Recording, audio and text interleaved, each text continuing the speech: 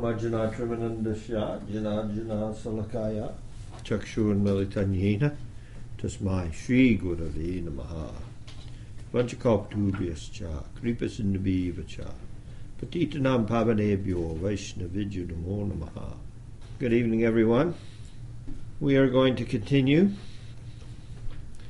the discussion about the removal of obstacles as given by Srila Bhaktivinoda Thakur in his Krishna Samhita, wherein he equates symbolically the various killing of the demons by Krishna and Vraj, which are referred to as occasional pastimes as opposed to daily pastimes. So the Lord has his daily eightfold unfoldment of his Leela on a regular basis, and then occasionally he manifests that Leela within the material realm in order to attract his intimate devotees who have made a determination that this is really not the place to be. So he's giving some facility and manifesting these occasional pastimes. And we learn from the great sadhus in our sampradaya that, generally speaking, as a general rule, for someone who is aspiring to enter into the Lord's personal association in eternity, as a general rule, their last material birth is a birth that affords them the opportunity to personally engage in the Lord's Leela in Vraj Bhumi, Bhumi being the material plane. So Vraj Bhumi is that place where these occasional occurrences of disruption to Krishna's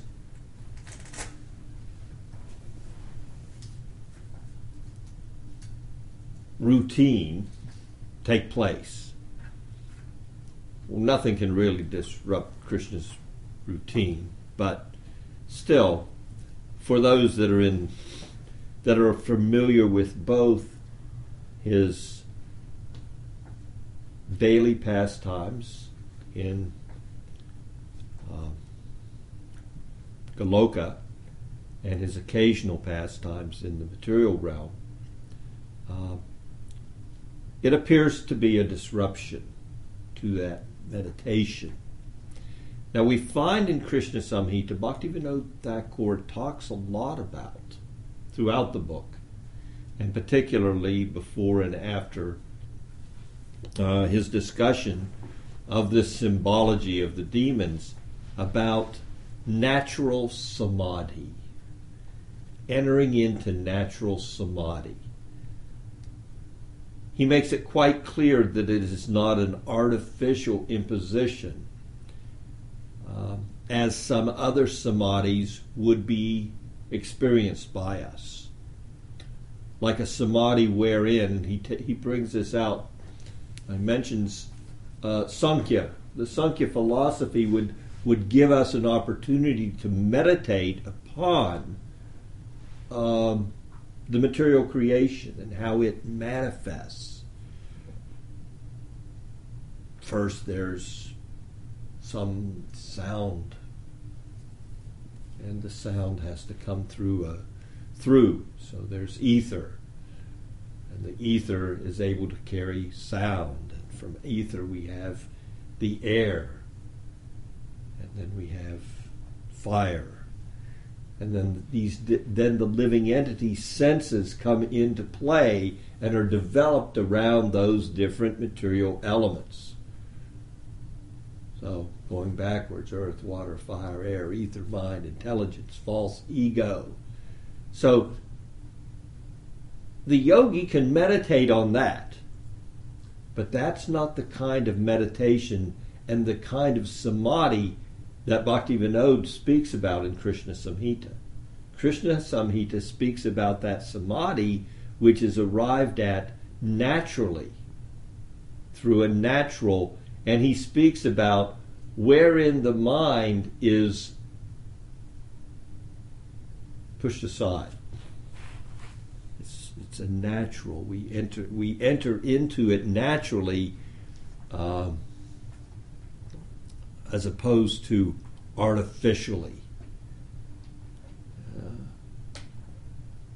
Our spiritual master, A.C. Bhaktivedanta Swami Srila Prabhupada, always mentioned that Krishna consciousness is not an artificial imposition on the mind.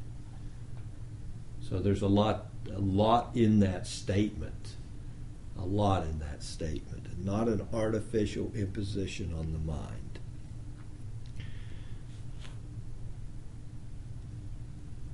So, Bhaktivinoda Thakur, he looks at these demons, and if we look at these demons through his eyes, through his Shastra, Krishna Samhita, we see that these demons are primarily dealing with mental attitudes more than physical difficulties, sensual difficulties,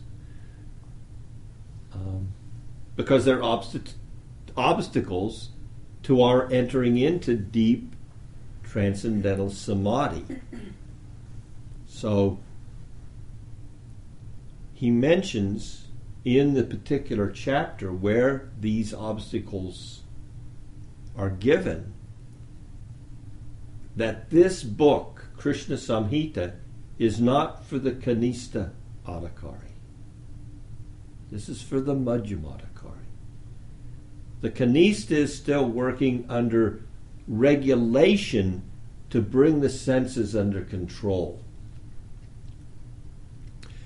The Madhyam has the senses to some extent controlled. Generally, when we look at the Madhyama Adhikari, he has certain characteristics.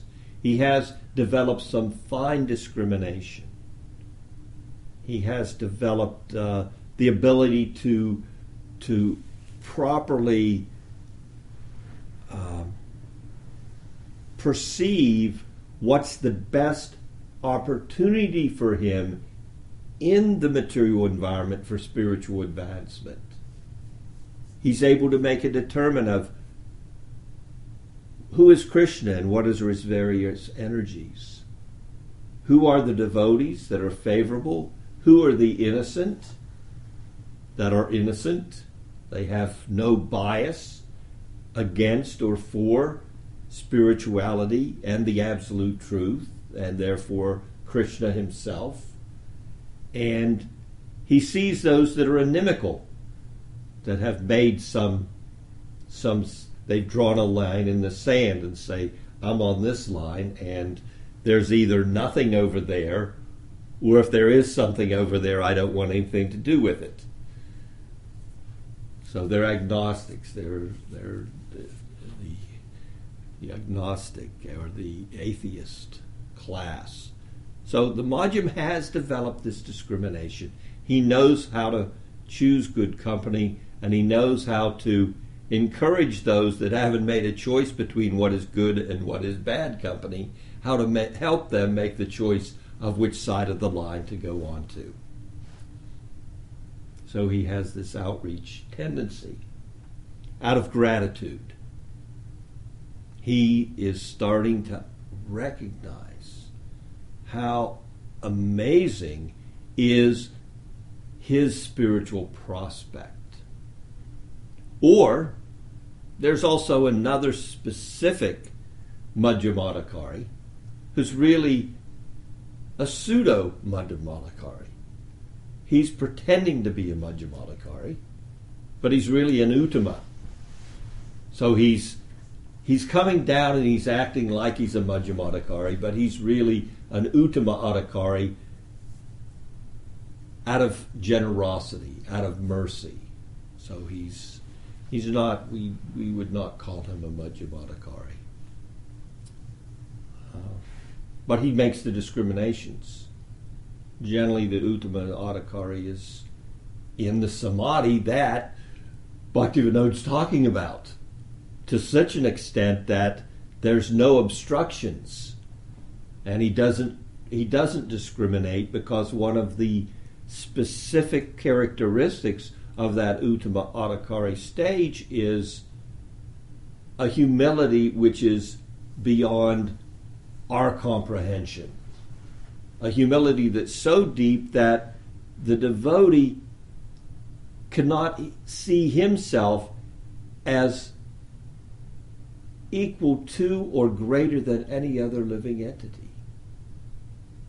If there's anything in me, it's that I'm the lowest.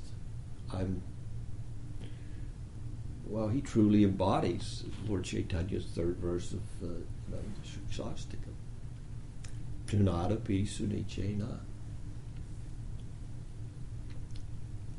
So let us focus on the purpose of this evening's class and look at these demons. I think we made it through about 9 or 10 last time. We'll go quickly up to where we left off last time. So we have Putana, the first, representative of the false guru. Trinavarta, the whirlwind demon, representative of the baggage of false and argumentative ideas that swirl in our mind before we get true Sambandha Gyan. We're in a whirlwind of ideals of what spiritual life is and what it should be and what's right and what's wrong. So we're bringing that all with us. The third demon, Sakata, the cart demon, is similar to Trinavarta, but the cart demon is those religious conceptions we bring to spiritual practice. We feel, and it justifiably so, that spirituality is so far away from where I am. The level of materialistic thought, desire, passion, greed, anger, lust, it's an unending list. So the sadhaka is coming to spiritual life. He's thinking, I've got to... There's a lot of religious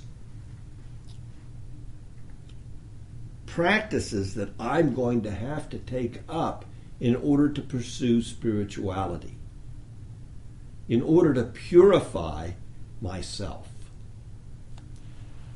Now, when we say religious practices, then we come to a religious orientation as opposed to a spiritual orientation. A religious orientation being an orientation wherein we, due to our conditioning, look at our endeavor as something that we have to carry. Instead of accepting the merciful position, if we can just render service and stay in good association, that will be more beneficial for us spiritually than all the austerities, charity, sacrifices that we could do in hundreds of lifetimes. Association is that important to spirituality. Hearing from the pure devotee who's situated properly is more important than all the religious dogma and ritual that we could ever take on. But we come with the cart and we think we have to take on all this religious practice. Really, spirituality is pretty simple. Bhagavatam makes it very simple. 9 items are stressed. Shravanam, Kirtanam, Vishnu, Smaranam, Bhadasevanam.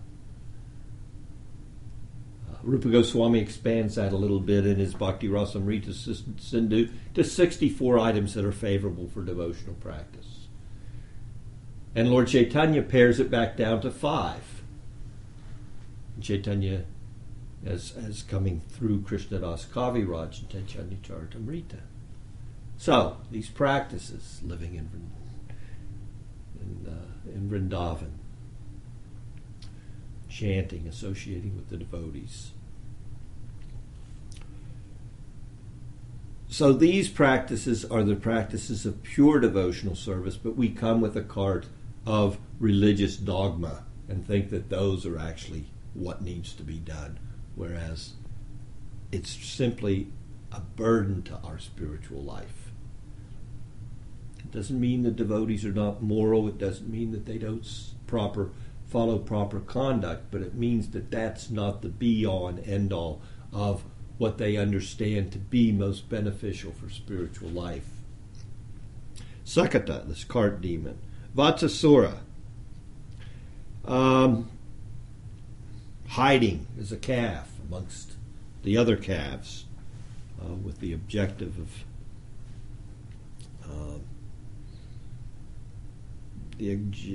stealing away Krishna's dearmost. So, Vatsasura, Bhaktivinoda explains that as juvenile offense. Juvenile offense explains as that natural tendency we have within the world of senses to enjoy the senses. So, that's an obstacle. That we have this juvenile nature to try to exploit whatever we can get our hands on. And spiritual life, hopefully we can quickly dissipate this obstacle and grow up. Bakasura is pointed out to be cheating religion of sectarian formalities and pseudo-renunciation. Again, we see, when we look at all these obstacles which are represented by the various demons Krishna killed off, they have more to do with our attitude towards spiritual life, having the proper attitude. They deal primarily with having proper Sambandha Gyan. If we can have proper Sambandha Gyan, we can move forward easily. But if we do not have sufficient guidance, if we do not engage in the practice with a depth of sincerity that calls advancement, then that's difficult for us. So, Bakasura, cheating religion or sectarian formalities. Acceptance of bogus gurus, Bhaktivinoda mentions, in order to attain quick results. Come to me, I'll make you Babaji, you sit, you chant 64 rounds here at Radhakund, and after 2 weeks you run off. With the, it's just, you're not there, you haven't got ruchi. How can you chant continually 24 hours a day until the taste for the holy name overwhelms you? So, this kind of cheating mentality, if we just go step by step through the gradual process, as Rupa Goswami outlines, Dao Shraddha Tata Sadhu Sango Tha Bhajana Kriya. That's our program.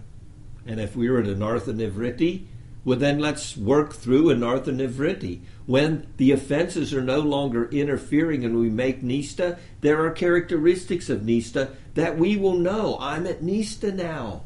I'm coming to Nista.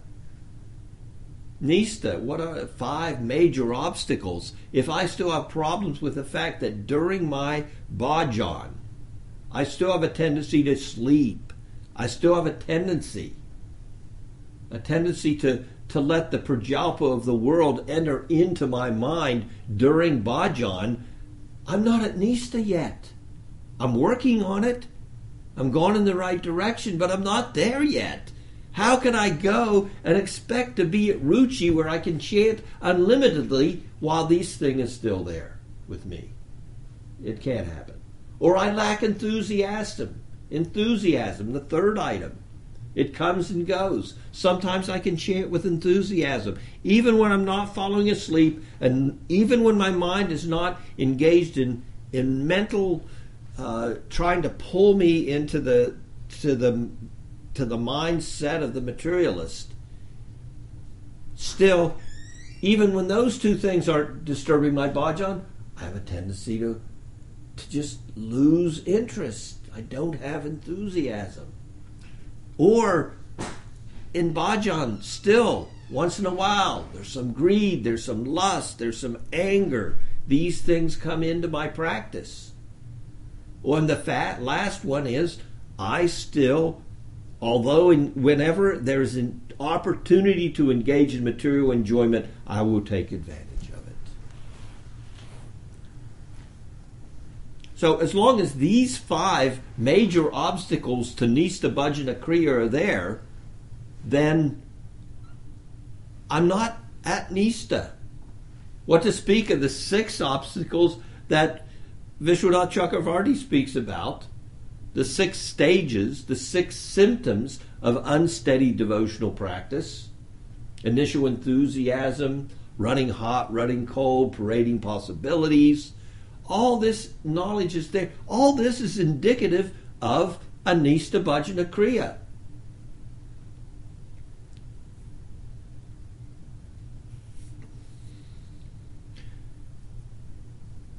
So, anartha nivritti, that's the stage. Anista bhajana kriya, anartha nivritti. The anarthas are still standing in our way. So as soon as that's there, we shouldn't cheat ourselves.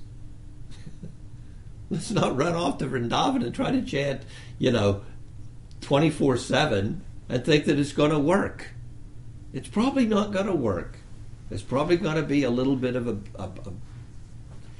it's like taking too much medicine before your body's mended enough. Aghasura personifies cruelty, violence, intolerance of others. You just can't accept the fact that other devotees are making progress and you aren't. Hey, fall at their feet. Maybe it'll rub off. Instead of saying, why him, not me? No, this cruelty, these kind of sentiments are the mentalities that Bhaktivinoda's pointing out. So, cruelty, intolerance, to the point of violence, lacking compassion is the characteristic we're speaking about here. Lacking compassion, lacking empathy. All those things that stand. The trait of the pure devotee, and I'll quote from Bhaktivinoda, the basic compassion for all living entities and devotional for Krishna is the same. That speaks volumes. Brahma Vimohan Leela. Maybe I am God. Let me use my mystic powers. Basically being attracted to the flowery words of the Vedas. Still thinking, well, maybe I do need to do that Asvamedha sacrifice. Maybe I do need to follow Ekadasi, because we kind of dwelled on that following of Ekadasi for the material benefit of it, instead of just because Lord Chaitanya said to do it. I want to please Lord Chaitanya, I'm going to follow Ekadasi. No, you'll get, so many lifetimes of this, and so much never be hurt in this way, and live this long, and no. So, Brahma Vimohan Leela represents this tendency. Dhenukasura, the first demon that was killed by Balaram. A lot said there by Bhaktivinoda in relationship to Dhenukasura.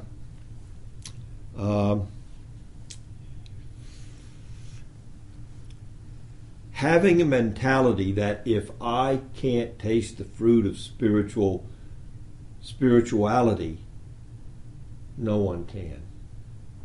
And actually having a maliciousness in that to such an extent that trying to stop other devotees from advancing in their service. Just don't let them taste the fruit. They shouldn't read these books. Just these books. They aren't ready for those books. It's a foolish notion because Krishna's guiding all of his devotees as their taste develops. But the Dhenukasuras of the world, they have some idea that they need to control the situation, and they have some. So we can't take up that kind of a mentality. If we see some other devotee is more advanced and more, I go on social media and see some young devotees just pouring out their hearts and what they're writing and their sense of what is devotional service and what is Raganuga Bhakti is lifetimes ahead of where I am. And they're just a 20, 30-year-old boy. I'm about to die. I have no sense, but this devotee is he's already assimilated the knowledge I'm just on the cusp of trying to get some comprehension of. Dhenukasura means I want to inhibit his advancement. We don't want to take that mentality. That's an obstacle to our advancement, not to his. Aristasura, the bull. False religion created by pretenders.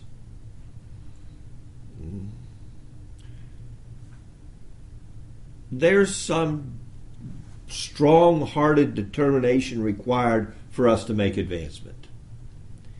Weak-hearted approach to spiritual life.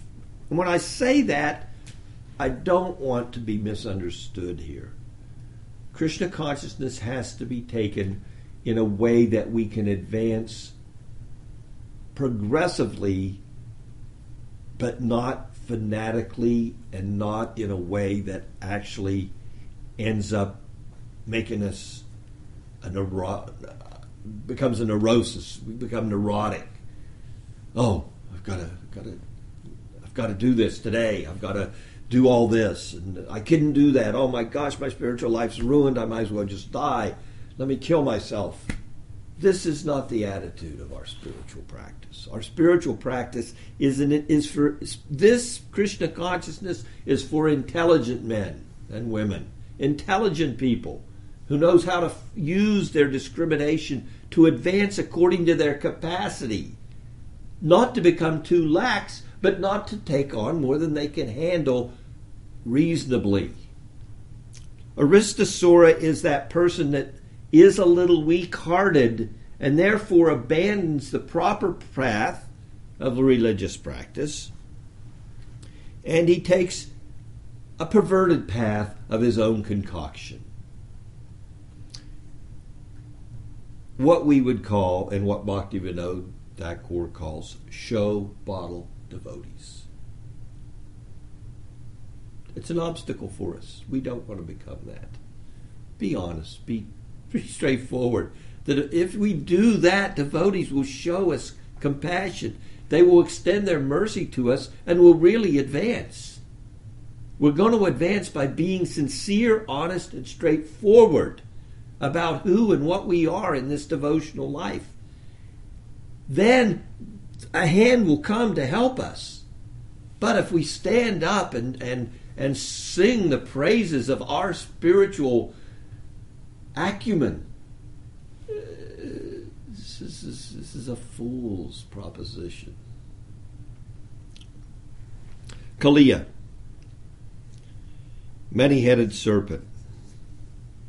Bhaktivinoda points out malice, brutality, treachery, counsel to devotees against Krishna. He says specifically, deceit and cruelty are as poison to the loving nature of the denizens of Braj. Then he points the readers of his Krishna Samhita to an appendix, wherein he has a whole article regarding the Kaliya pastime. And we'll go over a couple of points that he brings up there. If I can find it.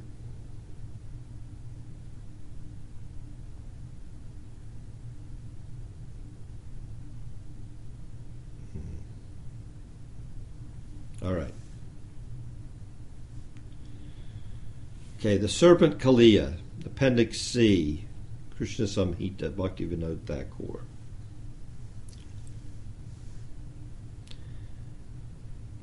He brings out so many things, but he tries to give the reader, tries to give us a sense of what it is that what is the inner meaning of this pastime.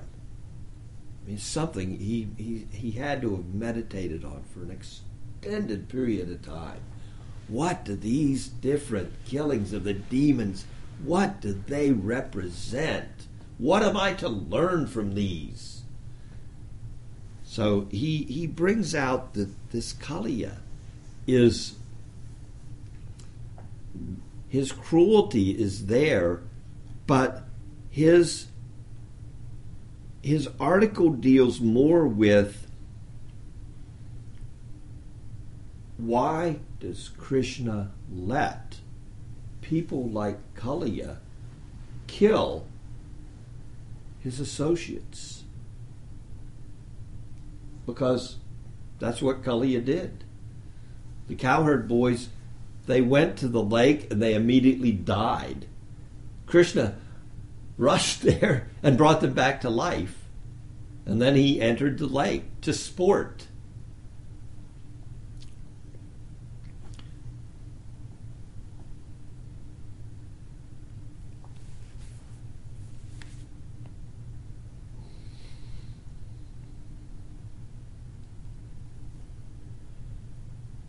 So he says here, Kaliya and those who are actuated by a naturally malicious disposition.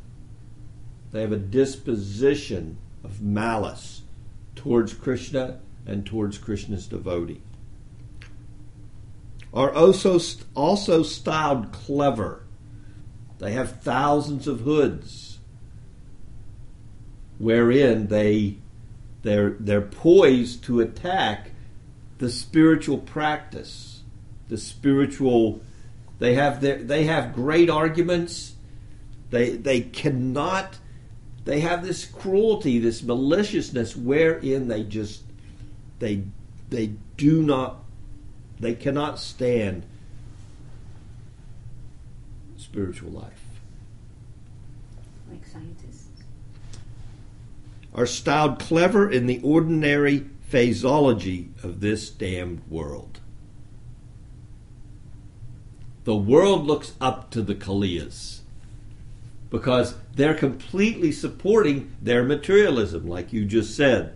The scientists, the scholars, the great philosophers. So these are the Kaliyas who they're out to get the devotees. And Bhaktivinoda says here, he says, it's very difficult to understand this because it appears Krishna permits almost every form of offense to be perpetrated with impunity against his most beloved ones. Prahlad Maharaj, what was he spared? Why does Krishna do this repeatedly with his devotees? Whether it be Their father's trying to kill them, and they're being beaten in the marketplaces to death's step. So this is where Krishna really comes up to dance. He dances on the fame of his devotees. He wants them to be famous because they stand up to this with the mood of the Vraj Bhaktis. They have no malice in their heart, so there's no retaliatory, there's nothing in them that is not, but this has to be something that's coming of my own accord. This is my cross to bear, so to speak. Or like Jesus, he bore the cross. This is my cross to bear. So the devotees have this mentality, and Krishna seems to let them get beaten down by all these multi-hooded serpents just to show the glories of his devotees.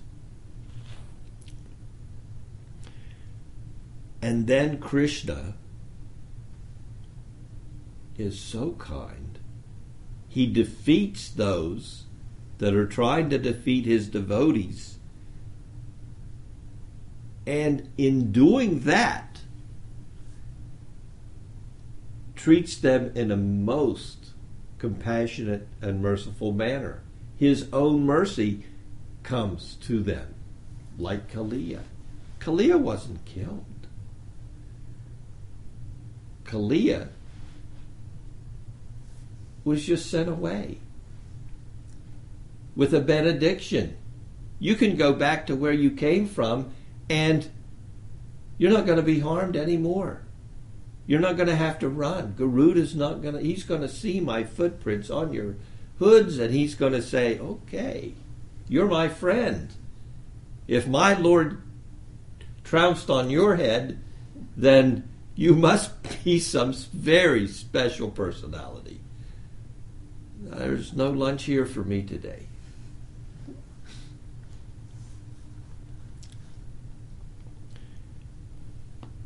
He closes out this in a very interesting way. Really just,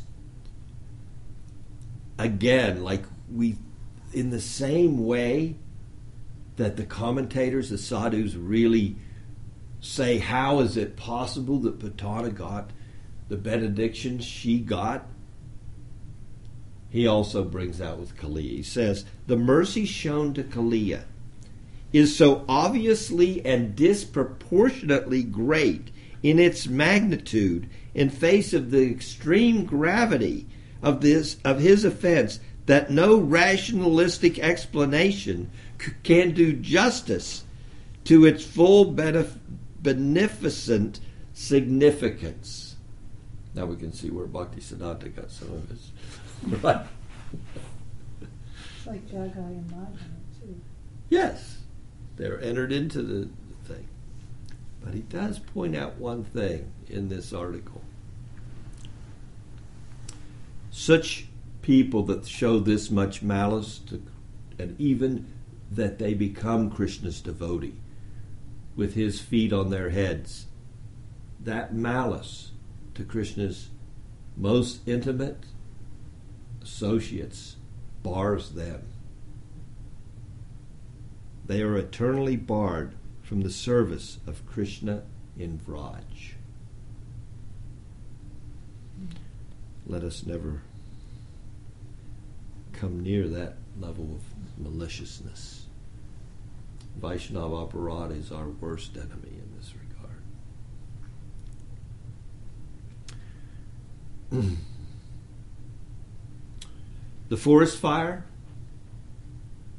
is representative of sectarianism, non-acceptance of Vaishnavas outside of your own Vaishnav group, your own Sangha.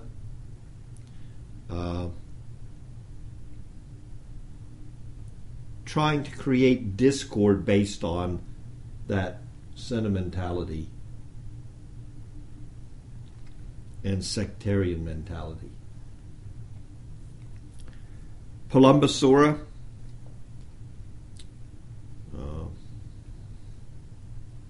A false, being a false. Gopa, sneaking in there and acting like just one of the boys when really you have some other intent. Bhaktivinoda says in that regard, putting up a sham of devotion while secretly maintaining lust for women, wealth, honor, and position. Such hypocrisy must be given up.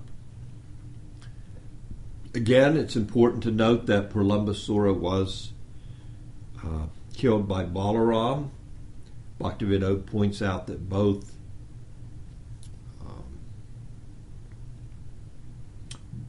Dhenukasura and Palumbasura, who were both killed by Balaram, take some real effort on our part as sadhakas to eliminate the obstacles that they represent.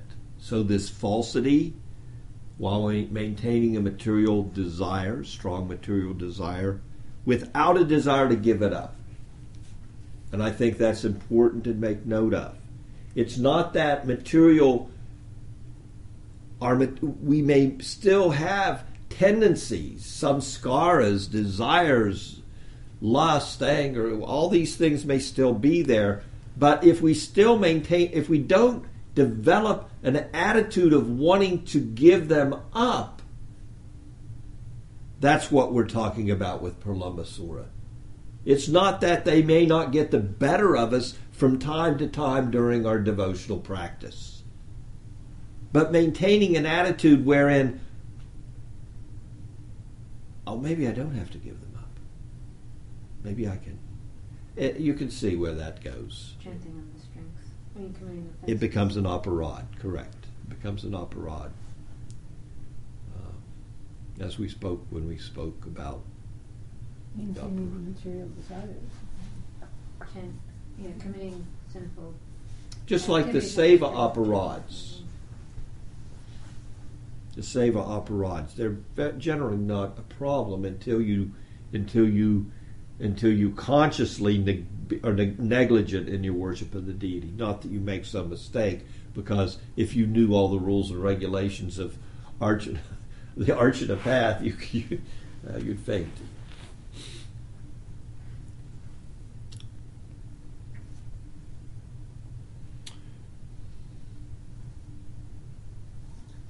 So, Palumbasura.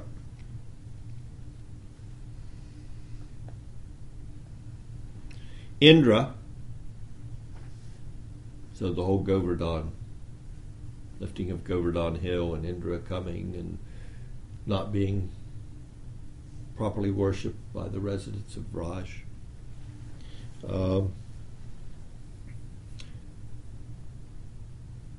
Bhaktivinoda mentions that this is representative of a desire. Maybe we have some latent desire to do some worship of the demigods and get some fruit from that. Worship of minor gods for minor. If you want something, just ask Krishna. If it's good for you, he'll give it to you. If it's not good for you, then don't hold it against him. He's looking out for your best interest. Definitely don't go elsewhere. So that's what this is referring to. An obstacle wherein we think we can go elsewhere.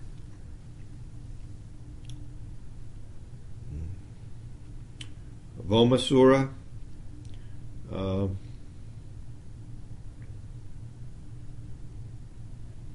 Association with fools and rascals. Association with false Vishnus.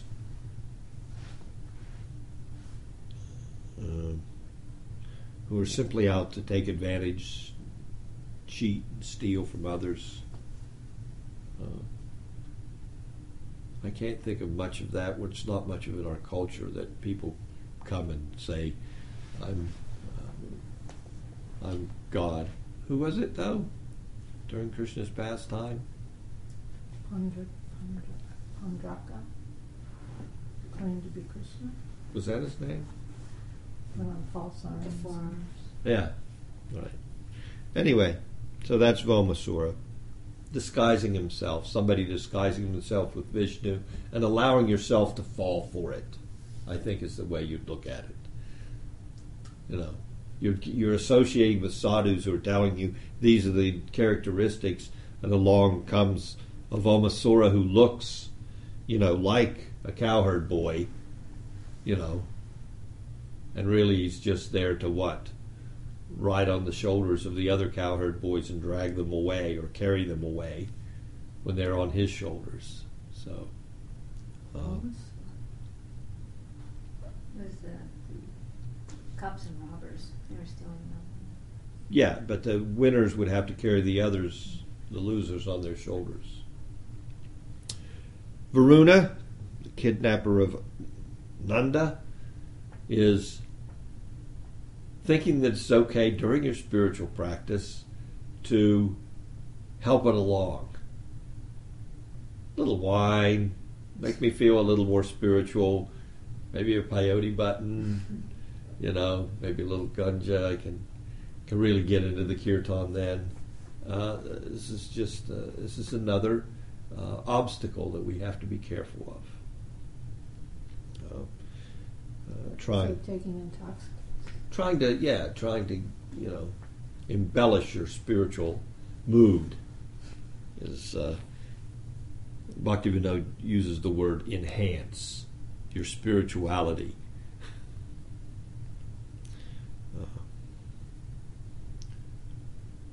Sankachuda, kidnapping of the gopis. We come back to Pratista. From your devotional practice, you want to gain name and fame. So much so that you can kidnap the gopis.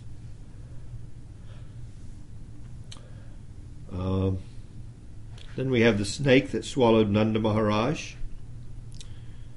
This feeling when we enter, and here again, I can only go theoretically here, but as we enter into samadhi, there's a sense of true tranquility there. Bhaktivinoda says, if we have a sense of merging with the Lord, because we're separating our senses from the external world, we're turning them off, we're turning off the mind, we're trying to enter into a serving mentality in bhajan, where we can enter into Krishna's Leela with that mentality. But if we let the sense of tranquility that comes with that deep meditation overcome us and feel that it's okay to merge in the presence of the Lord, merge feeling, you know what I'm saying? Feeling some sense of relief and thinking, this is no, our sense has to be, we want to enter into service to the Rigatmikas. That's Raganuga Bhakti. So if we get a little content with Prameti, Paramatmeti, without the service to Bhagavaniti, then that's what's being referred to here in the snake swallowing Nanda Maharaj. Keshi, the horse,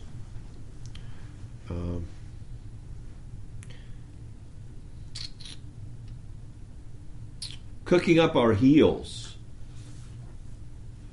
and thinking our devotional service is so much better than everybody else's.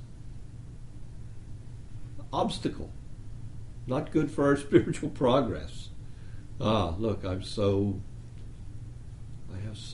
much, I know so many verses.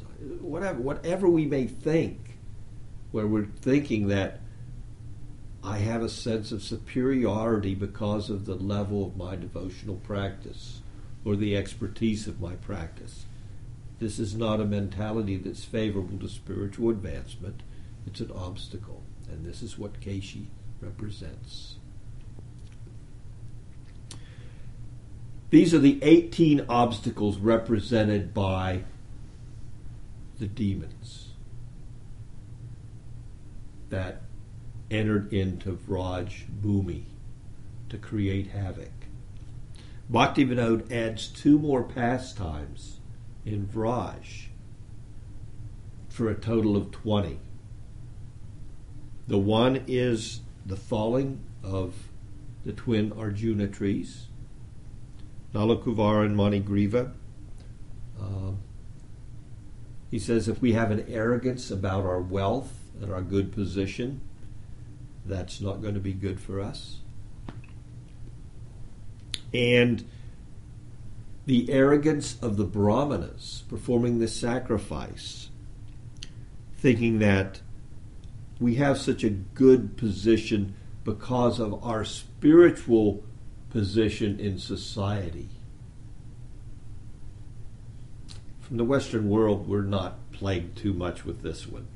But in the culture of India, the Brahmins definitely feel they have one up on everybody else.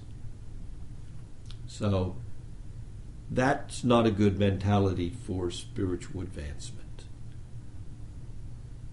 It's fact that they're supposed to be the leaders, and it's great that they were given such an auspicious birth, which is so conducive for spiritual advancement. But to become arrogant over that is not to call your spiritual progress. So with that, we've covered the 20 obstacles that Bhaktivinoda's spoken of in Krishna Samhita. Are there any questions? Thank you so much for your association. Hare Krishna.